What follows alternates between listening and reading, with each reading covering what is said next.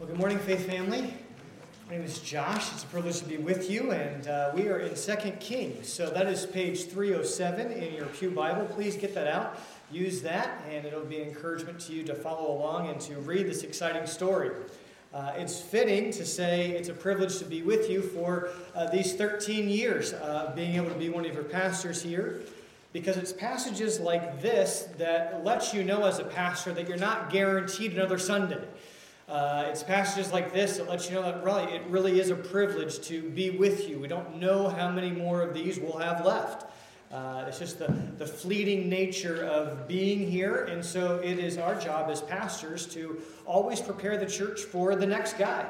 And one of the ways that you look for someone in the future that would be better than I would be that he would remember things like dismissing children, ages 3 years old through 5th grade for junior church.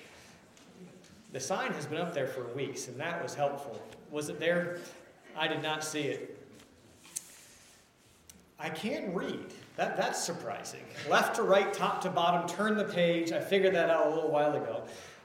But yeah, so there's the children dismissed to junior church Bible Explorers. Thanks for that. But we're wrapping up the life of Elijah, and it has been a fun 11 weeks. Elijah has become my friend, has become yours, someone you look up to, someone that you admire, and it is sad to see him kind of go here, and we're going to see that even in Elisha's response. But as the mantle gets passed down to him, how do we respond? How do we take the baton and keep running? Well, I'm so thankful for what we've learned from him. He gives us lessons on a couple of things. If you've missed the entire sermon series, let me just see if I can kind of backtrack 11 weeks for you in a nutshell. How can we summarize Elijah's life? How can we summarize his life and ministry? How can we boil it down to one thing? I would say that Elisha has been consumed with one passion, that the people of God would worship the one true God. That was his passion. You can even hear it in his name. His name, Elijah, just means, my God is Yahweh.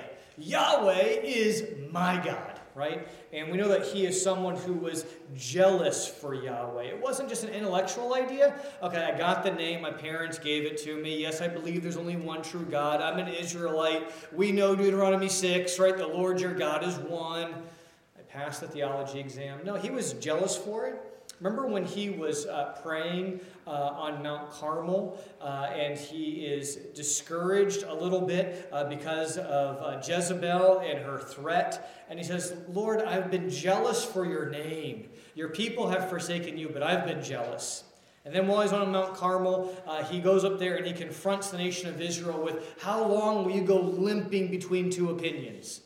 Limping because as you try to live two different ways, you don't really ever put all of your effort into one direction. So you kind of limp along, you hobble because you're not sure which path you want to take. So Elijah has been someone who's been jealous for the Lord. He believes in that. It's in his name. He pleads for it. But we also see that he is a man who wants to see this continue. And so he wants to pass the baton off. And most likely, we already know earlier from 1 Kings 19, that it's going to be Elisha who's going to take the mantle. And so as we come to 2 Kings chapter 2, we see this metaphor of a relay race. And the baton is in Elijah's hand. He is rounding the turn. All of his teammates are there at the end, kind of cheering him on. And as he looks at all of his teammates, you know what? They're younger than he is. But if you ever have passed the baton, you know that they're not going to stay young for long, right? I mean, they're going to grow up. And it's his responsibility to get the baton into their hands. It's his privilege to do that. It's his time to do that. And we're reminded this morning that no matter how talented somebody is, no matter how trustworthy a leader is, or even just how treasured a leader is, you know what? Their job is to get the baton to the next generation. It's going to change hands one day. You think about your favorite leader. Maybe it's somebody in your family that to see your dad pass away and that you took on the mantle and you go, man, I just wish I was half the man my dad was. You feel this. If you're in ministry and there's been a gap, someone's passed away, I think back to the days of Joni Terry and her kind of sudden passing away, and we're just like, whoa, those are some huge shoes to fill. What she did in hospitality and caring and taking care of our food and serving people. She was just there all the time, doing that. And I believe God let her do that in her singleness. Not necessarily what she wanted, but she was sold out using that gift of singleness for the Lord. And so as we think about the baton being passed, we see here that a race and a relay race is only successful if the baton is actually passed to the next runner. So I'm just going to share with you 2 quick points this morning of how this message in 2 Kings 2, 1 through 18, is like a relay race. And let's go ahead and read God's word first, and then we'll look and see what we can learn from it for our lives. Beginning in verse 1. Now when the Lord was about to take Elijah up to heaven by a whirlwind, Elijah and Elisha were on their way from Gilgal. And Elijah said to Elisha, "Please stay here, for the Lord has sent me as far as Bethel." But Elisha said, "As the Lord lives and as you yourself live, I will not leave you." So they went down to Bethel. Now some of the prophets who were in Bethel came out to Elisha and said to him, "Do you know that today the Lord will take away your master from over you?" And he, Elisha, said, "Yes, I know it. Keep quiet." I don't know why he said that. Was he discouraged? Was it too sad? He didn't want to think about it? We're not sure. But Elijah said to him, "Hey, Elisha, please stay here, for the Lord has sent me on to Jericho." The second time, "As the Lord lives and as you yourselves live, I will not leave you." So they came to Jericho. And the sons of the prophet who were at Jericho drew near to Elisha and said to him, "Do you know that today the Lord will take away your master from over you?" And he answered again, "Yes, I know it. And keep quiet." Then Elijah said to him, "Please stay here, for the Lord has sent me to the Jordan." But he said to him a third time, "As the Lord lives and as yourself live, I will not leave you." So the two of them went on. Now 50 men of the sons of the prophets also went and stood at some distance from them, as they both were standing by the Jordan. Then Elijah took his cloak, he rolled it up, struck the water, and the water was parted to one side and to the other, till the two of them could go over on dry ground. When they had crossed, Elijah said to Elisha, "Ask what I shall do for you before I am taken from you." You see, he knows he has to pass the baton. And Elisha said, "Please, let there be a double portion of your spirit on me." And he said, "You have asked a hard thing. Yet if you see me as I'm being taken from you, it shall be so for you. But if you do not see me, it shall not be so." And as they still went on ahead, they talked, and behold, chariots of fire and horses of fire separated the two of them. And Elijah went up by a whirlwind into heaven, and Elisha saw it and cried, my father, the chariots of Israel and its horsemen." And he saw him no more. And he took hold of his own clothes, and he tore them in 2 pieces. And he took up the cloak of Elijah that had fallen from him, and went back, and stood on the bank of the Jordan. Then he took the cloak of Elijah that had fallen from him, and he struck the water, saying, "Where is the Lord, the God of Elijah?" And when he struck the water was parted to the one side and to the other, and Elijah went over. Now when the sons of the prophets who were at Jericho saw him opposite them, they said, "The spirit of Elijah rests on Elisha." And they came to meet him and bowed to the ground before him. And they said to him, "Behold now, there are with your servants 50 strong men. Please let them go and seek your master. It may be that the Spirit of the Lord has caught him up and cast him upon some mountain or into some valley." And he said, "You shall not send."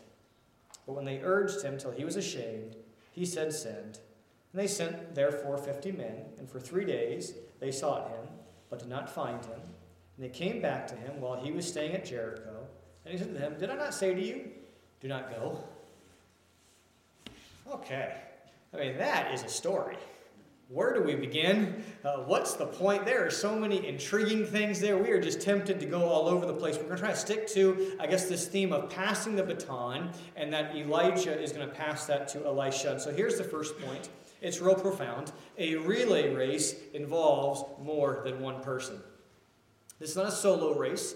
Elijah, maybe up until this point, has been more of a solo prophet. He has kind of scaled mountains on his own, climbing, ascending, confronting king after king after king. He was there with the widow by himself, and we see that he's always kind of alone. But eventually, we see that God is always calling men, calling people, plural. And God calls different people in different ways.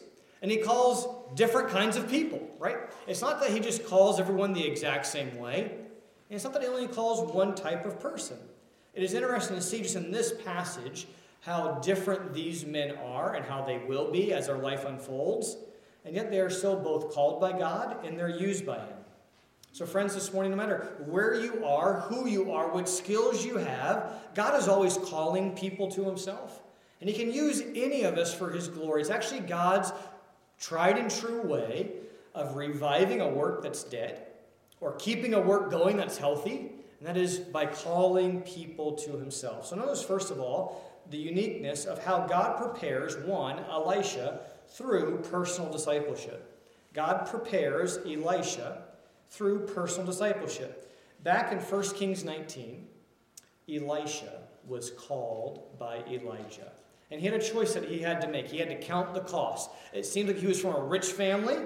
And so he goes and he sacrifices his oxen, and he sacrifices them and creates a burnt offering by burning up the yoke that he would use. So all of his farm equipment, all of the tools of his trade, he kind of cashes in, so to speak, so that he can be all in with Elijah.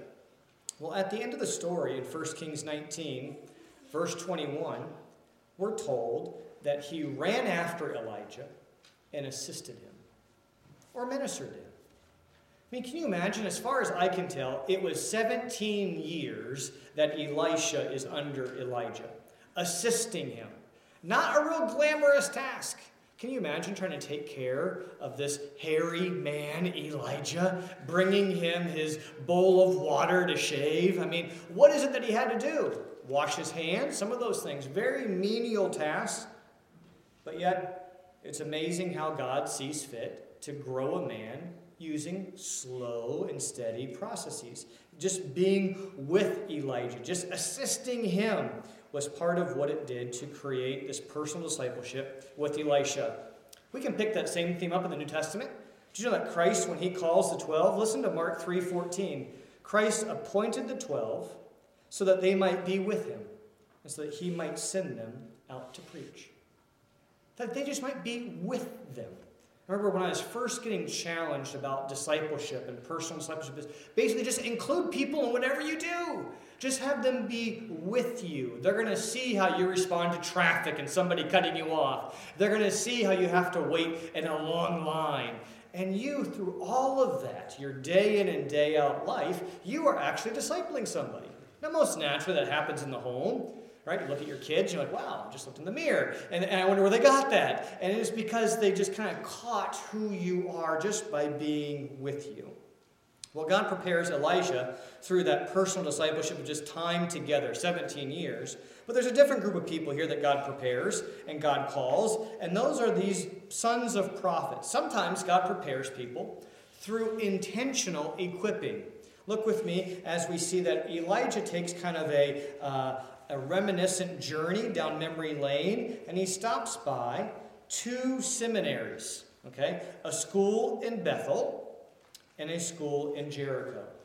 And if you're not familiar with Jericho, let me just remind you quickly on how bizarre it would be to have a seminary, to have a Bible school in Jericho.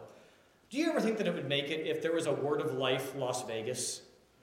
A Liberty University campus, Las Vegas Bible Institute. Is that where you would think that there would be this great place to send young people to get trained for the Lord? Don't think so, right? Well, Jericho is known as the Las Vegas of the Old Testament. Your famous people that you know there would be Rahab. We'll just let you fill that in. Okay, if you don't know, just read kind of Joshua 5, Joshua 6, right around there, and you'll hear that story of who Rahab is. And so there's now, though, a school there. And God said, I'm going to call people, I'm going to equip people. And he has it in Bethel, verse 3, and verse 5 in Jericho. And each city had a band of prophets, this cadre of prophets, and they're called the sons of the prophets. And they are in training. God is raising up an army of the Lord. Now these guys are not going to be Elijah or Elisha. And that's good for us. Many of us are going to minister in places, in our homes and in our workplaces, not on the national scene. Many pastors are just ordinary pastors that faithfully try to share God's word, live their life for their sheep, but don't write books. Don't get asked to, be a talking head on a TV show. God calls people, and the way it gets passed down is through the ordinary means of sometimes intentional equipping, like these sons of the prophets were, both in Bethel and Jericho. And so he passes the baton on to them. And as he's about ready to head out, remember we learned that in verse 1, the Lord was about to take Elijah up to heaven. And as he knows that he only has so many days left, what is on his bucket list? The golf course, the ski slopes, the retirement community on the top of Mount Carmel. No. You know, what is on his mind, even though that he knows that he is going to be exiting this life, is how can I pass the baton? How can I strengthen other brothers? And so he goes, and at the end of his life, he still smells like sheep, not like a golf course. And so Elijah here goes around and spends time with them, developing them, sharing with them, checking in on them. And so he prepares those through intentional equipping. But ultimately, God prepares his church, not just Elisha, not just these guys that go to seminary, but God actually equips the whole church through a prophet's ministry. It's implied in the title that Elisha gives Elijah. Look with me at verse 12.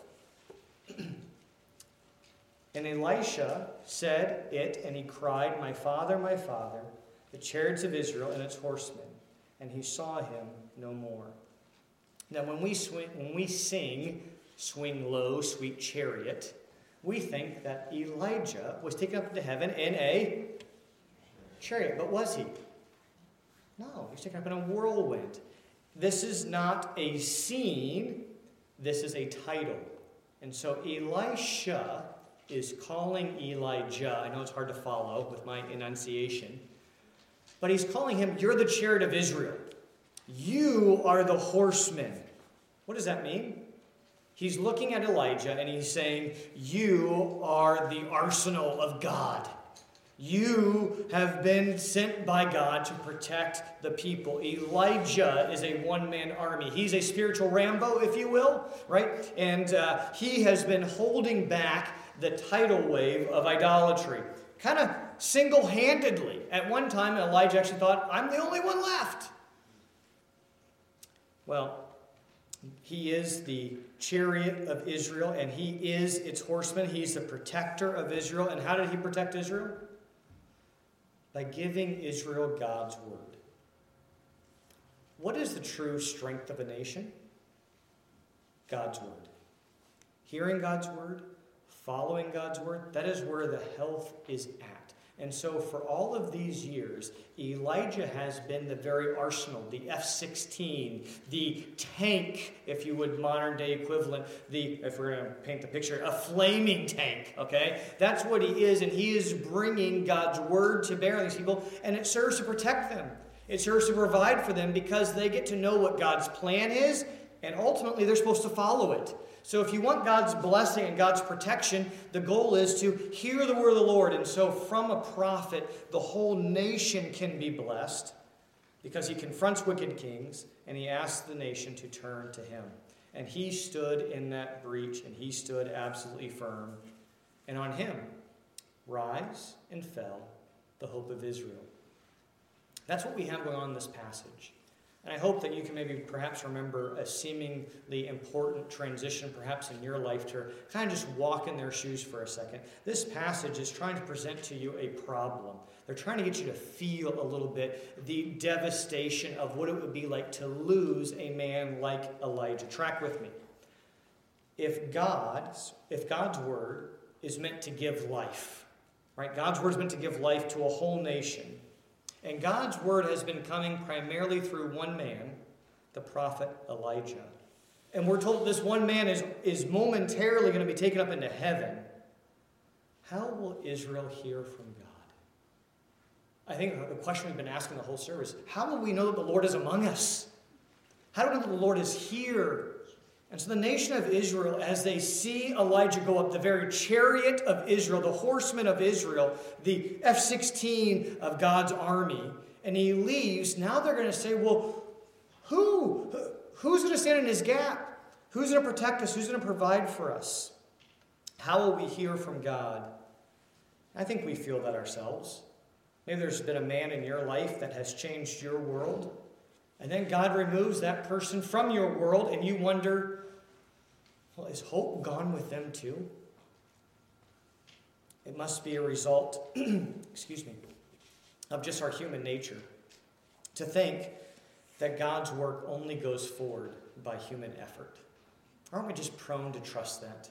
The reason why FCBC is healthy, it must be because of all of your human effort and your ties and your energy. And it must be because we got the right combination of Pastor Pat and Pastor Josh. Is that it? I think we're tempted to think that, especially if you get used to hearing from one guy for a long time. The nation of Israel has heard from Elijah for 17 years. They've gotten comfortable knowing who he is. Now that he's gone, what's going to happen? I think we do the same thing. Just imagine there's a national pastor. I don't get asked this question, but I think national pastors do. Think of the John Pipers. Think of the John MacArthurs.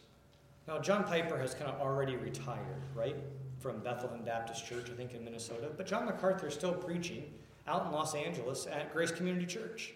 And if you're on staff there, I would bet money that every time there is a conference and pastors come there, you know what the number one question pastors have is? Hey, I know you're on staff. Have you noticed John MacArthur, Dr. MacArthur, Pastor MacArthur? He's looking a little older. What's going to happen when he dies? And as a staff, you're expect that because you're on staff that maybe there's this inner ring and you have this secret, sauce and secret code to make John MacArthur not die. And so they ask you, what's going to happen when he's gone? Or perhaps somebody might feel, what's going to happen when Billy Graham passed away? How are we going to fill stadiums to give gospel messages any longer? Who's going to fill his place? And we just kind of have that hope, right? That it's in this person, not in God's work. Maybe we need a celebrity that would become a Christian that could share God's news, like Kanye West.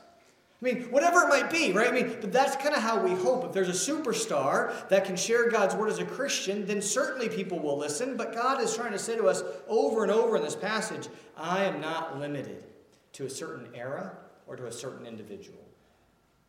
The older we get, the more we look back and say, oh, remember those years.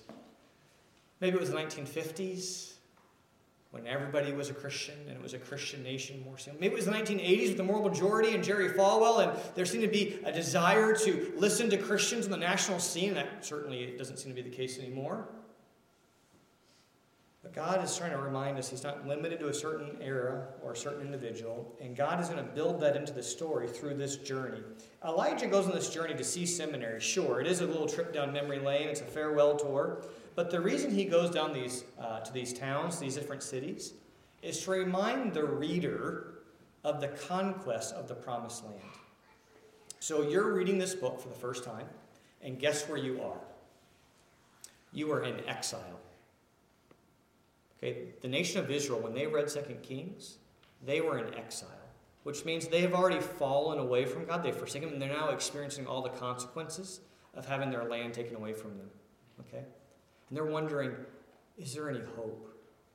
Who's going to give us a word? Where does life come from? Okay?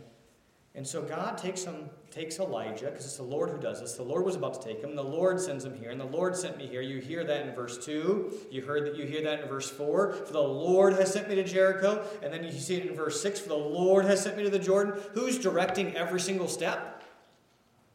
The Lord. The Lord's in control. And he's directing him down memory lane to kind of retrace the steps of Joshua. But he's retracing the steps of Joshua in reverse. I'm sorry, if you're our guest, I know that there's quite a few kind of Bible names here.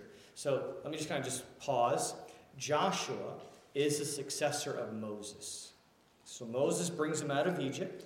They come to the Red Sea. They're stuck. And God says, I'm going to show that I'm with you by parting the Red Sea. And he does, and they walk through on dry ground. Well, Moses dies. How are we going to go on without Moses? Everyone feels that way. He's been so faithful for 40 years. He only struck the rock the wrong way one time.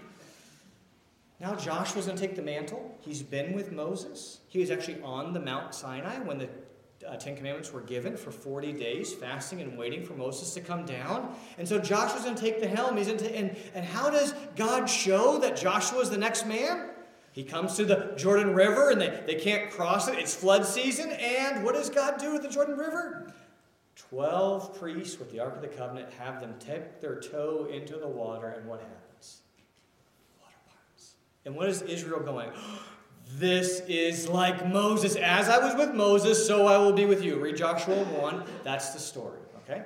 So now, here we are. They're tracing the steps of Joshua. They're going back, and they are in reverse order. The first stop along the way is in verse 1.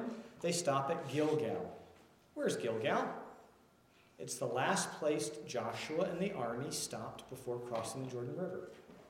So it's the last place they stopped. And so, okay, here we are. This is a really roundabout way if you were to get your map and you're to look at it. This is not the way you have to get to the Jordan River, okay, or to Jericho. They go a roundabout way, but they intentionally stop at Gilgal. Then the next stop is Jericho. What happens there? Joshua, the walls come tumbling down, but more important than that, before that happens, who does Joshua meet that he's scared of? This soldier, this captain of an army with a flaming sword, right? And whose side are you on? It's my army. It's not Moses' army. It's not your army. I'm the same Lord, right? So he meets them and they go over. And then verse 8, we see here in our passage, they strike the water, the Jordan, with a cloak, and it just so happens to part, and they walk across on dry ground. Retracing the steps, but this time, they're not going into the promised land. Elijah and Elisha are leaving it. Well, why are they leaving it? Well, it just so happens that Elijah goes up in a whirlwind right in the same location where Moses dies. Just trying to retrace and build confidence for the people of God that I've had Abraham, I've been faithful to him, and I met with him at Bethel, and guess what? Abraham's dead. And then there was Isaac. He took the mantle, and he met with me with dreams at Bethel, and guess what? He's dead. And then Moses, he led you faithfully through the Red Sea to show that I am with you, and he's dead.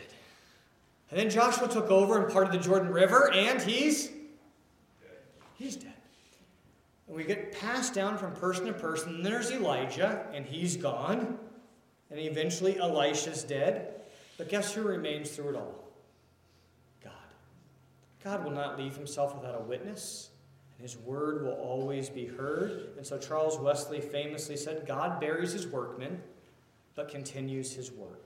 God goes on even when his workman does not.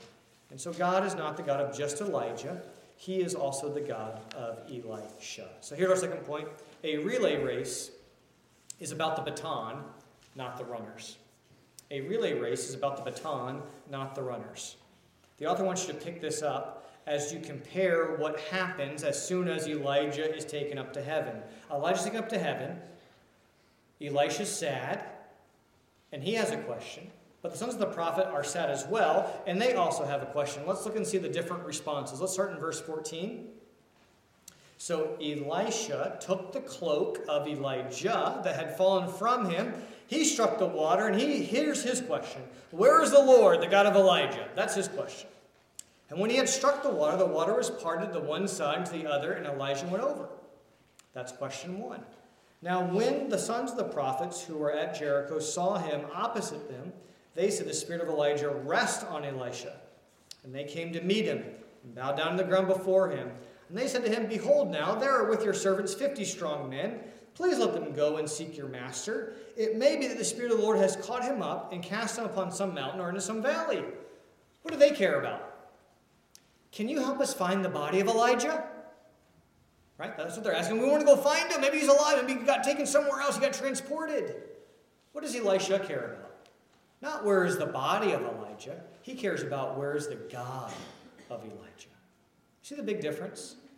Looking in the past, where is the body of Elijah? We need this person. Or do we really care more about where is the God of Elijah?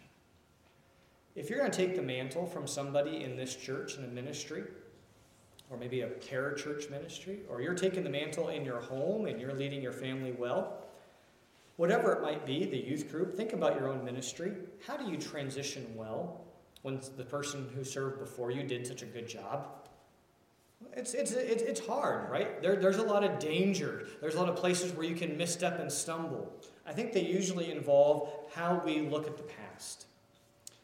One of the dangers when you take the mantle from somebody else, that you look back over your shoulder at the past and you begin to kind of venerate it. And you begin to say, oh, we'll never be as good as those days. You ever feel that way? I'll never be as good as my dad.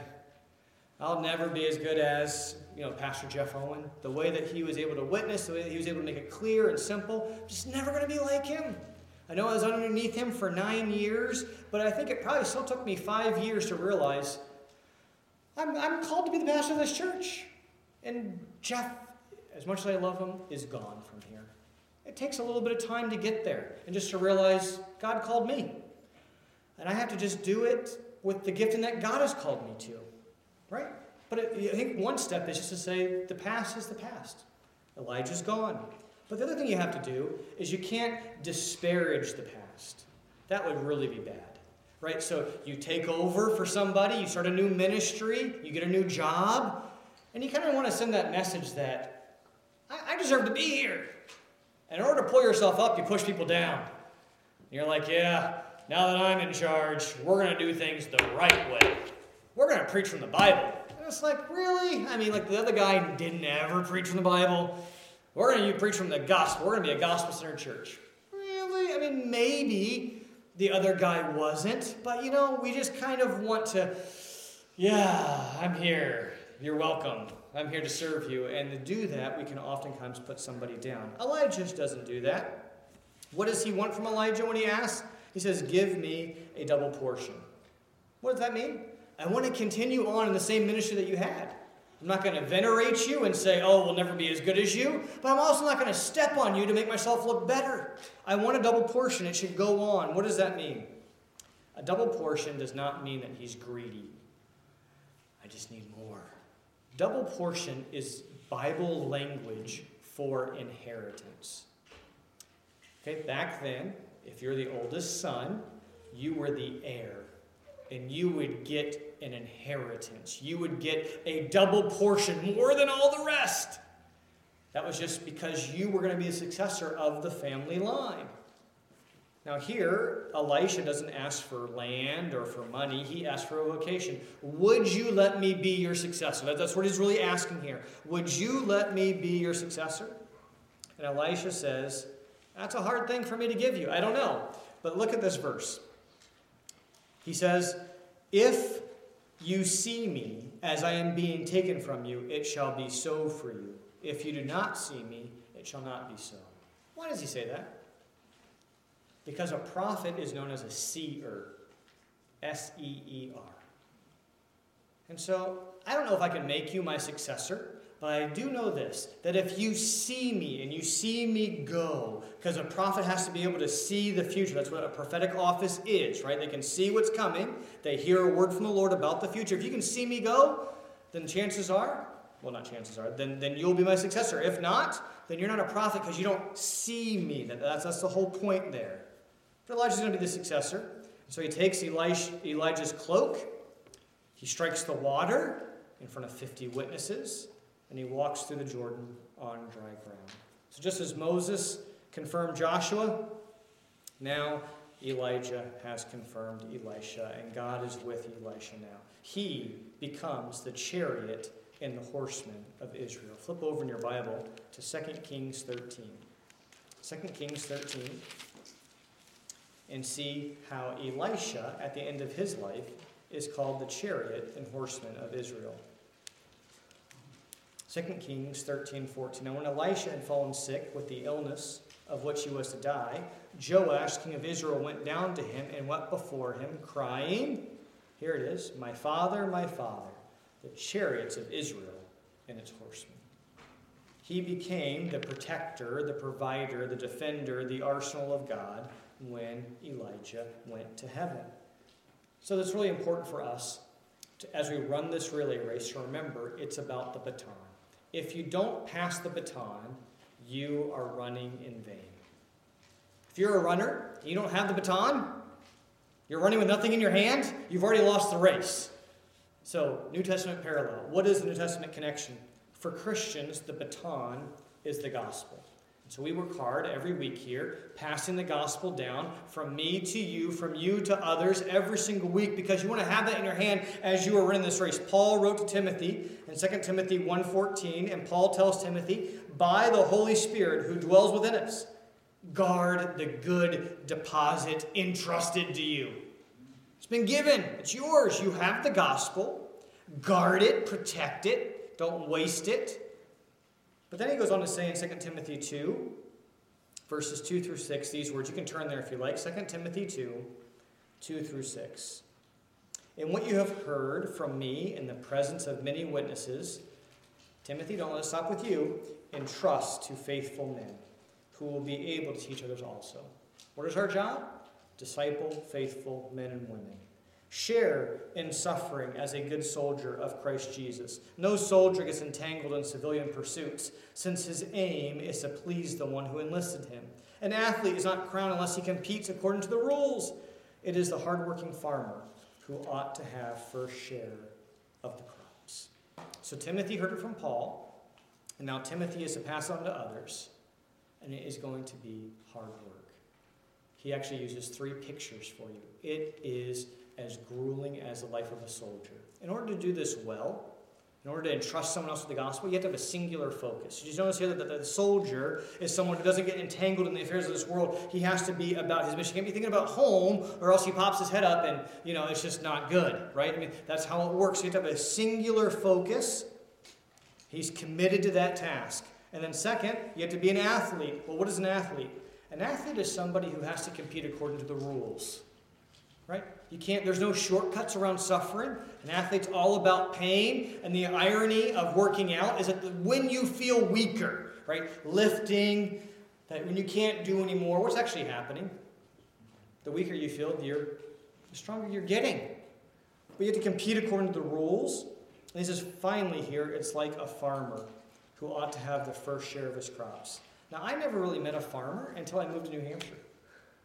It's been a treat to get to know farmers and to learn new words and to try to walk onto a farm and to actually identify things. That's a cow, I mean,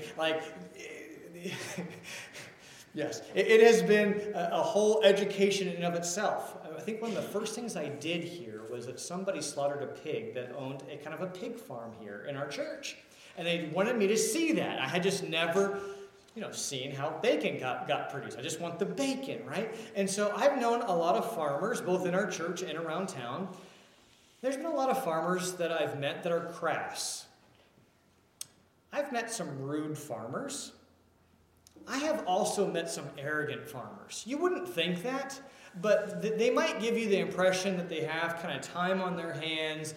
They might not make it seem that they read a lot of books. They're not educated. They might give you that impression. But farmers know how to fix tractors, their cars, care for animals, the soil, how to get all this done. I mean, these guys are just brilliant men. So I've met a couple arrogant ones because I ask them, how do you do this? And they're like, you don't know how to do that? I'm like, no, I don't. But you know what I've never met? I've never met a lazy farmer. You know what you call a lazy farmer? A suburbanite. We go to the grocery store, and we just buy it, and we go, thank you. And we go home, and we watch Netflix, and we eat it. I mean, that's just kind of how it works. But a farmer is someone who works hard and is all in and never tires. And you know what? Passing the gospel on to somebody else will test your mettle. Did you notice that in this passage, Elijah tries to get Elisha to stay put 3 different times? Has that baffled you? Like, hey, I'm going on to Bethel. You should stay behind. No, I'm going with you. Okay, we're going to go down to Jericho. You don't want to go into that city. That's a tough city. Why don't you just stay behind? No, I'm going with you. I'm all in. Singular focus. I've counted the cost. There's no shortcuts. If it involves suffering, I'm there. I'm going to do the hard work of a farmer. Okay, well, we're going to cross the Jordan, and we can't get through it. The water's high. I am going with you. Faith family, wouldn't it be great if we had a little bit more farmer in us? Kind of just committed, hardworking, patient, enduring. Here's one way that could apply to your life. Some of us might have been raised with saying, hey, do you want to go to church tomorrow? I don't really feel like it.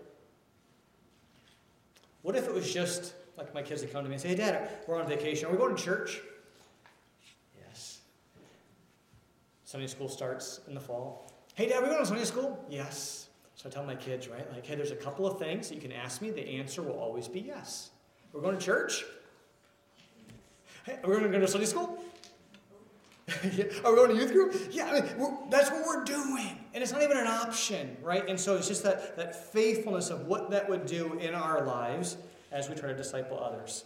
If you're an elder at FCBC or you want to be one, basically this is your job description. A man who might be able to communicate but does not want to impart what he knows to somebody else in discipleship is not fit for pastoral ministry. That's what we're looking for in our next candidate. But even if you're not a pastor, and even if you're not an elder, if you're a parent, you're a Sunday school teacher, you're on the praise team, you're a youth leader, this passage before you should make you ask this question. Have you identified a few faithful, reliable men or women? Have you identified them? If so, are you praying for them? Are you discipling them? It is hard work. If you're here and you're not an elder, you're not investing your life in somebody else for the gospel that you've been entrusted with, I have to ask you this question. How are you measuring the impact of your life? If that's not how you're measuring the impact of your life, by what standard are you? How are you ranking yourself that what you're doing is worth it? We all want our lives to count. We all live for a verdict that our life was not a waste, but that it actually counted, right? We live for that verdict. And if you live for any other verdict than this one, right? Then you're always going to be saying, well, I did a good job there, but will it be good enough next week? Will it be good enough the next month? Will it be good enough here? See, the world wants to put you on this performance treadmill in which you have to earn your verdict. The gospel is completely different. The gospel actually says that the verdict is already in. You've been vindicated because of what Christ has done. The Bible says in Romans 8:1, there is no condemnation for those in Christ Jesus. And now we serve and we work from that acceptance, not for that acceptance. And I just want to wrap this whole sermon up with that the gospel relay has rewards. And it's because you get vindicated, and it's from that vindication that you can go and serve. Did you notice that Elijah gets taken up to heaven in a whirlwind? He doesn't die. God chooses to take him directly to heaven. Anybody else want to sign up for that? Yeah. I kind of want to die, I think. Hey, who else? Let's do a survey. Who actually wants to just go straight up? Avoid death. I kind of want to taste it because I feel like Christ died and tasted it and that he can just resurrect me from whatever. I just want to go through what he's a first fruit. I just want to go through it. I think to miss it, I'm like, I don't know. I want to see that glory of getting resurrected from, dead in the ground, bones, nothing there anymore. I want to see that resurrection. I don't know. Just a thought. Okay, so anyways. You're like, I can take care of that. I know a farmer. He has a big field. All right. Thanks, Dana. Maybe a little tombstone for me out back somewhere would be good. All right, so why doesn't he die? Wrap it up in closing. He doesn't die because God is going to vindicate Elijah. Elijah's whole life has been one in which the majority of the world really hasn't believed that what he's doing is the right thing and hasn't followed him. And parents, and disciple makers, and ministers in the church, one of the things that makes you want to tap out and not keep going is that you do all this work and it just seems that it has little result. I.e. parenting, all this effort, and you're like, have we made a difference at all? Our kids are still fill in the blank. And so we want to tap out. Well, at the end, Elijah is taken to heaven as a vindication that God is the true God and has been doing God's work, and that God has set his seal upon him, that his ministry was genuine, even though it didn't turn out what he was hoping for. The whole nation turning from Baal, the whole nation turning to serve Yahweh. No, it ends, 2 Kings ends with them in Babylon. Right? I mean, they are just in exile. But God puts his seal upon him to vindicate his ministry and to give him the reward of being with his heavenly Father for eternity. And it just shows us that in this life, we don't always get it right. When we judge people right now, it's really hard to know what genuine ministry is from fake ministry. We're not always going to see it. Because sometimes people that look like they have no following, no one's going after them, no one's listening. There's not big conversions on a large scale. There's no stadium filling here in New Hampshire preaching the gospel and people walking out. It doesn't happen. And so you wonder, what's God up to? Is God with us? Is God among us? Well, guess what, friends? There was another prophet who had the same spirit and power of Elijah, who also had a ministry in which he seemed to turn more people away than actually keep. He kind of preached the pews empty whenever he preached. In fact, it got so bad that they actually crucified him. And so in Acts chapter 2, verse 23, the Bible says, "This Jesus, delivered up to the definite plan and foreknowledge of God, you crucified and killed by the hands of lawless men." Next verse, "But God raised him up, loosing the pains of death, because it was not possible for him to be held by it." What does that show us? You know, Jesus Christ is someone who the world sees one way and God sees another way. The world thought, he's not the right king. He's not the right person. Let's get him out of here. He's a threat. Kill him. God saw him and vindicated his life and his ministry. How? By raising him from the dead. Right?